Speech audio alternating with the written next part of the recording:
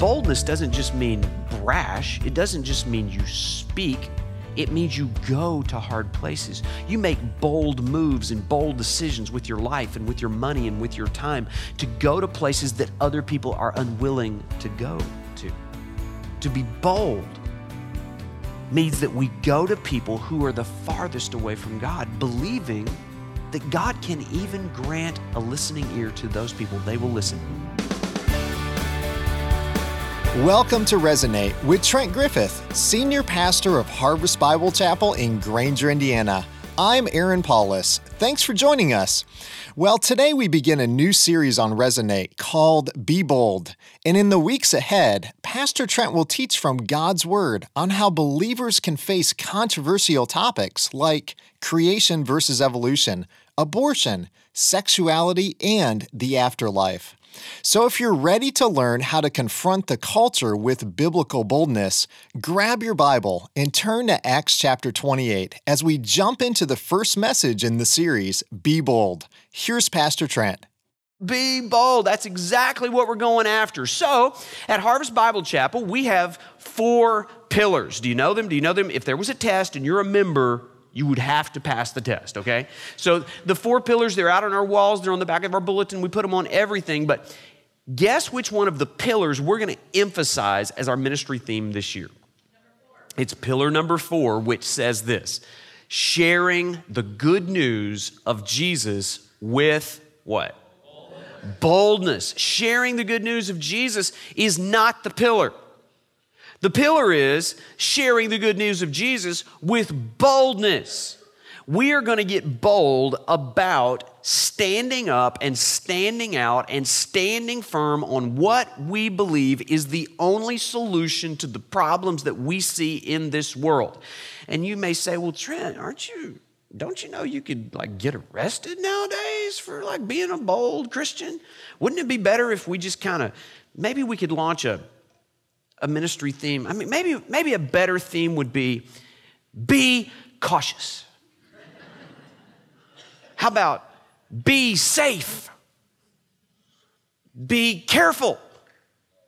No, that's not going to work around here. Now, if you're into be safe and be careful, there are churches that we can find you a place, okay? Around here, we're about being bold because that is what is required of Christians when times are the hardest.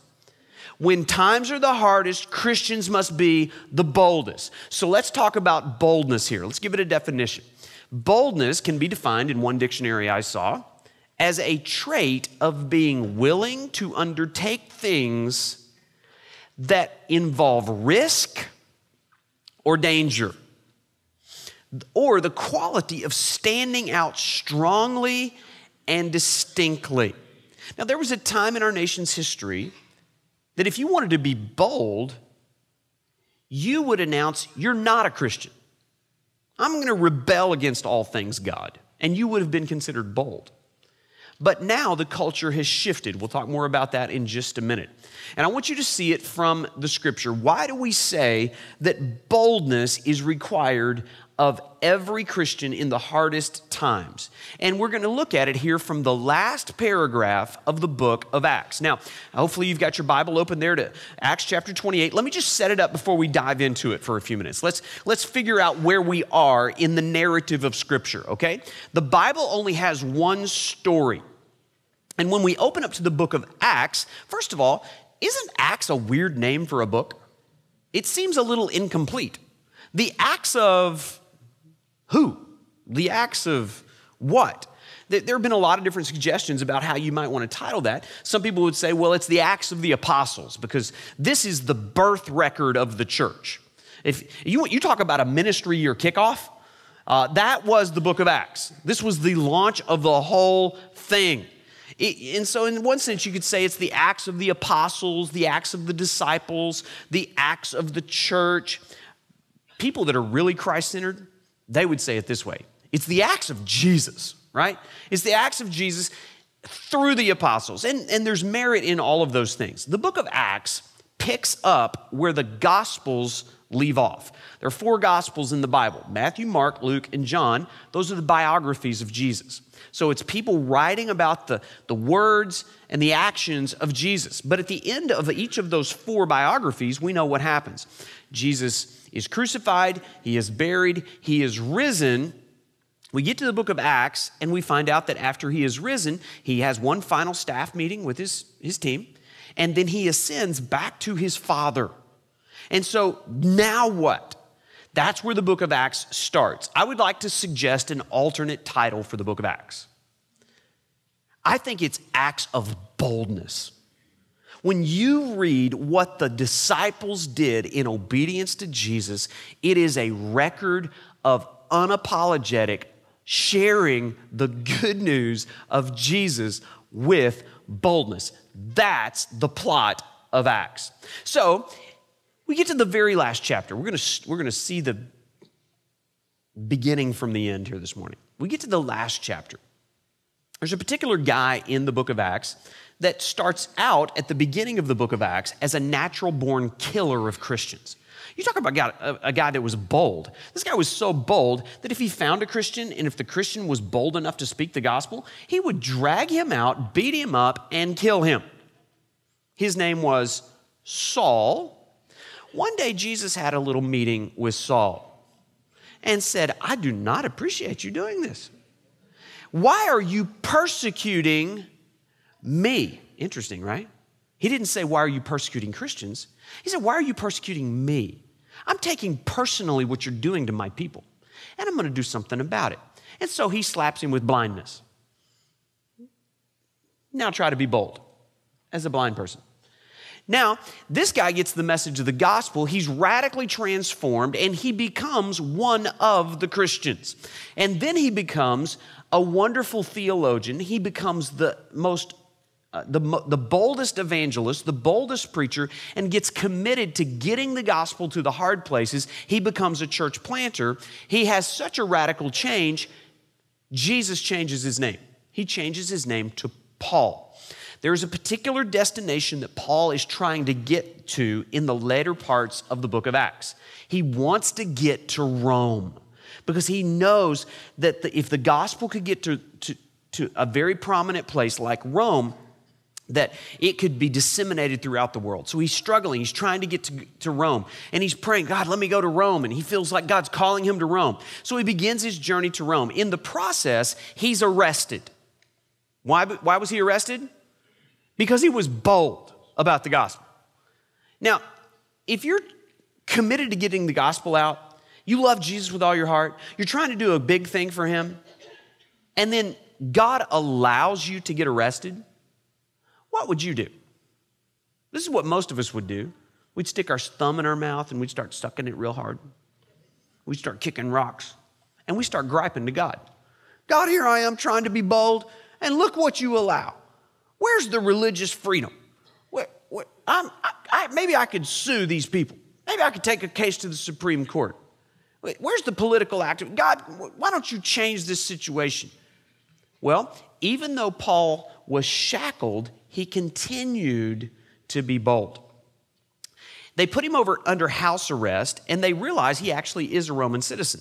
And so they put him on a boat to send him back to his place of origin in Rome. They're like, great, this is awesome. This is God's plan for me to get back to the city of Rome. And so they put him on a boat. Guess what happens to the boat? It sinks.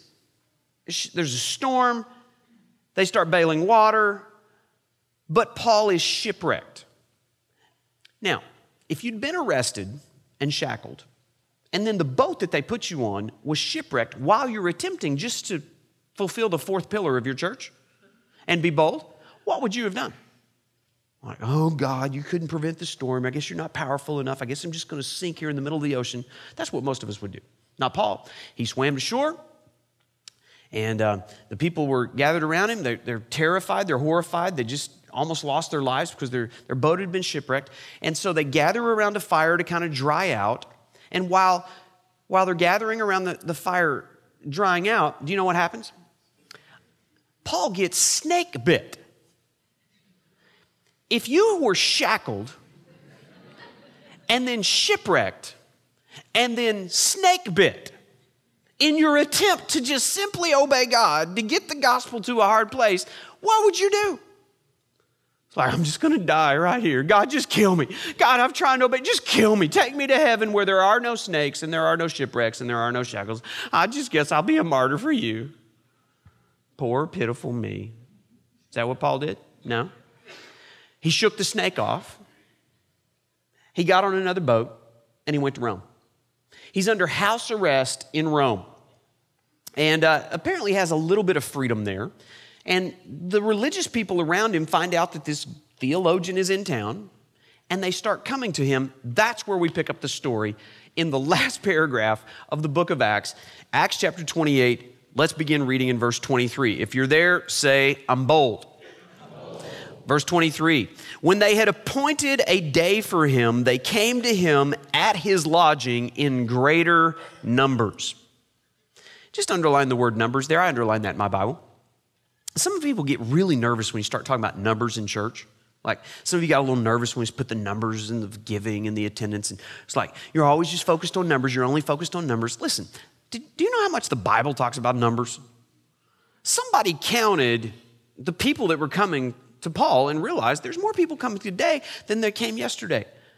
And we're responsible for the numbers. Listen, we're not just about the numbers, but every number represents a name. And every name represents a story. And every story represents a soul. And every soul represents an image of God that is designed to give God glory. And that's what was happening here. There were greater numbers coming to learn, to sit at the feet of Paul and to understand the gospel. He says, from morning until evening, he expounded to them and testified to the kingdom of God. You think I preach long messages. From morning until evening, he never ran out of material. He had so much to expound. He knew the Bible so well. He understood the story that God had put together that redeemed people. So from morning until evening, he expounded to them, testifying of the kingdom of God. And notice this, trying to convince them about Jesus from both the law of Moses and the prophets. To be bold doesn't just mean you hand out some information. It doesn't just mean you look across the table with somebody and share your testimony. I'm just so grateful for what God's done in my life, and Jesus died on a cross to save me from my sin, and I'm just so happy. It doesn't stop there.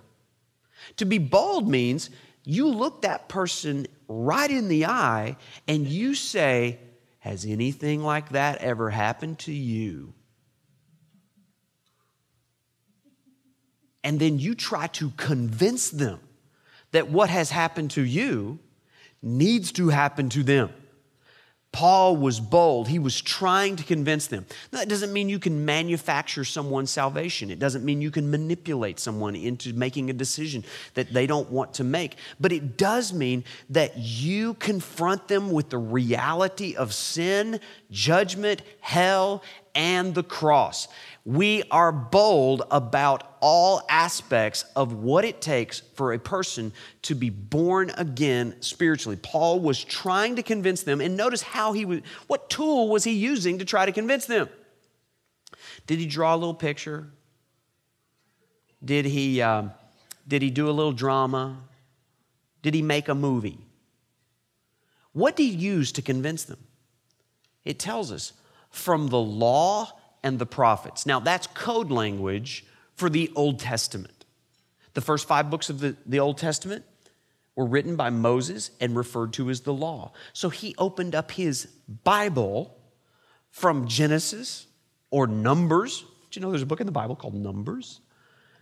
And he began to connect the dots between what God had said centuries before to what had just happened in the fulfillment of Jesus Christ coming and the prophets who prophesied that Jesus was coming. He began to connect those dots. He used his Bible to try to convince them, not a warm, fuzzy story. So we've got to know the scripture to be bold about what's in the word. Look at verse 24. And some were convinced by what he said, and others disbelieved.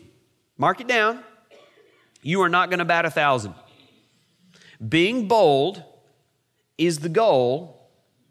Keeping track of how people respond to your boldness is not your business.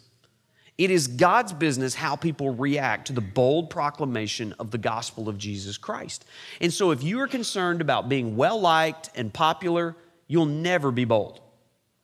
But if you are trying to convince people, believing that it is only God who can convert a human soul, it is only God that can grant faith and repentance, it is only God that can regenerate a dead heart, then you can be bold in every setting because you realize that a person's conversion, a person's belief is not in any way dependent upon your ability to articulate the gospel. If I thought that your response to the gospel was dependent upon my ability to communicate to you, I would commit suicide. Because every week I got to stand up here and try to do my best to try to get you to believe something you don't want to believe. What gives me freedom, the reason I can sleep on Saturday night, is because I realize that my feeble attempt to share the good news with you is not an obstacle to you believing it. It is only God that can grant faith to respond in repentance to what the gospel actually is. So he goes on. This is great. Look at verse 25.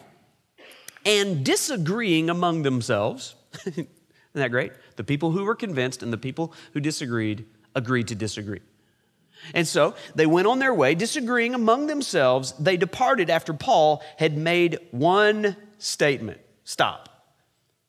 Is that not a great setup for what's coming next? Aren't you curious about what is the one statement that made these people get up and walk out?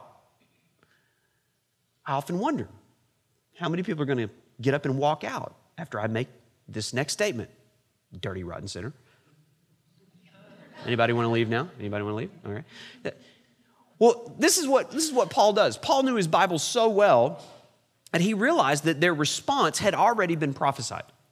Back in the book of Isaiah in chapter 9, Paul knew those verses, and he quoted them to him. And so they get up and they walk out. They departed after Paul made one statement. Here's the statement. The Holy Spirit was right in saying to your fathers through Isaiah the prophet, go to this people and say, you will indeed hear but never understand. You will indeed see but never perceive. For this people's heart has grown dull, and with their ears they can barely hear, and their eyes they have closed, lest they should see with their eyes and hear with their ears and understand with their heart and turn, and I would heal them. You know what Paul was saying? God told me about you people. You people that have all the information you need to be saved, and yet you won't believe it. Bold? Yeah, he was bold. And he identifies 4 things that have to happen in order for a person to respond positively to the gospel. Do you see them? It says they have to see, they have to hear, they have to understand, and they have to turn. Did you see it there? So if in order for a person to become a Christian, you have to see it, hear it, understand it, and turn to it, what's our responsibility as the church if we're going to fulfill our responsibility to share the gospel with boldness? If people need to see it, then what do we have to do? We have to show it to them. That means that they have to observe in our lives a discernible difference. That it's not just on our lips, but it's in our life. That the gospel that we are proclaiming to them has brought change to us. They have to see it. They have to see it. They also have to hear it. It's not enough just to live a good life and try to be like Jesus and be a good example. Preach the gospel at all times. If necessary, use words. That's a bad statement.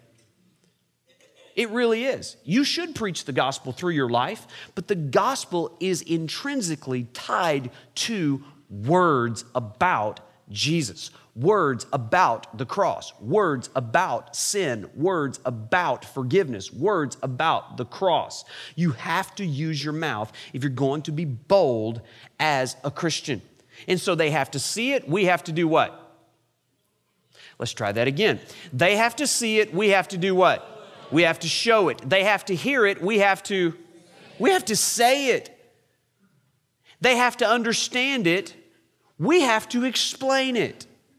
We've got to know the gospel and know the scriptures and be able to talk to somebody about their objections. We know that what we believe is unbelievable without the quickening power of the Holy Spirit granting faith to a hard-hearted, knuckle-headed believer like you and I used to, unbeliever like you and I used to be. So we have to show it, we have to say it, we have to explain it, and if the last thing they have to do is turn, what do we have to do? Point. We have to point them to the cross. It's not in a church. It's not in a religious system. It is not in your church attendance. It is not in your good behavior. We have to point them away from religion, and we have to point them to the cross, boldly, unapologetically showing them that there is a Savior, one Savior that God sent to be the only way to be reconciled to God. But he says, you guys have all the information. You won't see it. You've chosen not to hear it. For some reason, you can't understand it, and you won't turn to it. So then in verse 28, he says this, therefore, let it be known to you that this salvation of God has been sent to the Gentiles. They will listen. Now, who are the Gentiles? The Gentile, by the way, that's not a compliment. If somebody calls you a Gentile in the Bible, that's not a compliment, all right? The Gentiles referred to in the Bible, they were the people the farthest away from God. They didn't have the Old Testament scriptures. They usually worshiped false idols. They had false religious systems. They worshiped something because the human heart's designed to worship, but they didn't worship the true and living God because they didn't have the revelation of God through the written word of God. And so Paul says, I am turning my attention to the people who are farthest away from God. Who are the people in your circle of influence who are the farthest away from God? Those are the people that you have to be the most bold with. Boldness doesn't just mean brash. It doesn't just mean you speak. It means you go to hard places. You make bold moves and bold decisions with your life and with your money and with your time to go to places that other people are unwilling to go to. To be bold means that we go to people who are the farthest away from God, believing that God can even grant a listening ear to those people. They will listen. And then finally here in verse 30, it says this. He lived there 2 whole years at his own expense. Interesting, to be bold means that it's going to cost you. It may cost you time. It may cost you money. It certainly cost Paul money. He lived there at his own expense. Notice this, and welcomed all who came to him. All of them. No matter how far from God they were, no matter what they smelled like, no matter what they looked like, no matter how bad their track record was, he welcomed all who came to him. Sometimes people ask me, they say, man, Trent, your church is really grown fast, and it's like you're having trouble like putting people in places and stuff. Like, how big are you going to grow your church? And I'm like, well, first of all, I don't get to decide that. It's God that gives the growth. I'm trying to offend people as quickly as possible. I need seats, right? So no, I'm not really trying to do that. Only offend people with the gospel, right? We don't want to offend you in any other way. If you're offended by the gospel, then we can live with that because we're bold. So people say, well, how big are you going to grow your church before you just say that's big enough? I'm like, what do you want me to do? You want to put a no vacancy sign outside? It's like, you are not welcome anymore at Heart. We don't have room for you. Is that what we're supposed to do? Listen, it's God that gives the growth. It's our responsibility just to be responsible stewards with the people that God's given us. And that's why our small group ministry is so important. How do you keep a large church small? By putting people in circles, in small groups, in training and raising up little micro pastors, our small group leaders around the church. We're giving our lives to that. And so we want to create disciples, and we want to welcome all who will come. Verse 31, here it is, the final verse of the entire book of Acts, one of the longest books in the New Testament, 28 chapters. He comes to the final verse, here it is. Proclaiming the kingdom of God and teaching about the Lord Jesus Christ with all, what? Boldness and without hindrance. Now, that's the last verse of this massive history book. But don't you think that's an odd ending? I mean, what happened to Paul? What happened to all the different churches? Where did it go from there, right? I think that the book of Acts really should end with an ellipsis. Because we now know, as we glance back in the rearview mirror, what actually happened. There were churches planted all over the place. Those churches eventually planted churches that ended up in Europe.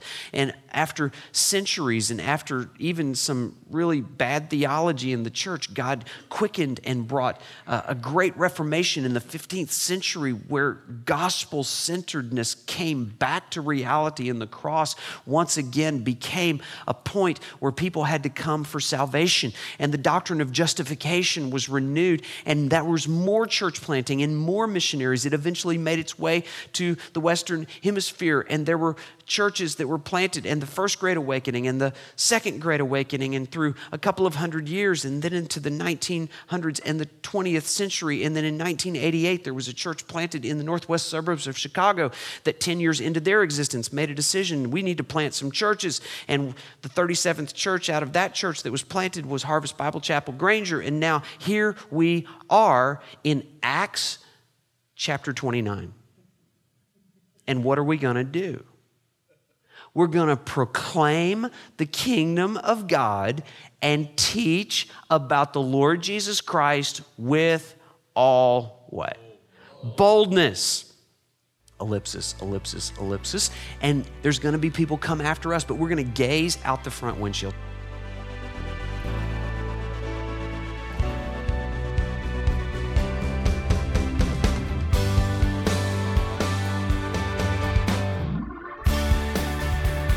In today's message, Pastor Trent defined boldness as the quality of standing out strongly and distinctly. In our culture today, it can seem as if boldness has gone to a new level of extreme godlessness. So how should believers respond to the world's boldness? We've been encouraged by Pastor Trent to be bold with the gospel, trusting that God will grant our hearers faith to turn from their sin in repentance. Well, I'm Aaron Paulus, and you've been listening to Resonate with Trent Griffith, Senior Pastor of Harvest Bible Chapel in Granger, Indiana. And I hope you'll join us at this same time next week for the second half of the message, Be Bold. Well, we'd love to invite you to join us at one of our weekend worship services, Saturdays at 5 p.m. and Sundays at 9 a.m. and 11 a.m. We're located on Hickory Road, just north of Cleveland Road in Granger, Indiana, not too far from University Park Mall. And here's one last piece of exciting news for our listeners in Berrien County, Michigan. Harvest Bible Chapel Granger is planting an extension campus near you. We invite you to join us for an informational meeting on Sunday, June 26th from 5 to 6 p.m. at the Benton Harbor St. Joe YMCA. We'd love to have the opportunity to share our vision for what we believe God will do in Berrien County. You can find details on our website, harvestgranger.org. Well, thanks again for being with us today, and my prayer is that God's Word will resonate in your heart and mind this week. Resonate is a radio ministry of Harvest Bible Chapel Granger. Visit us online at harvestgranger.org.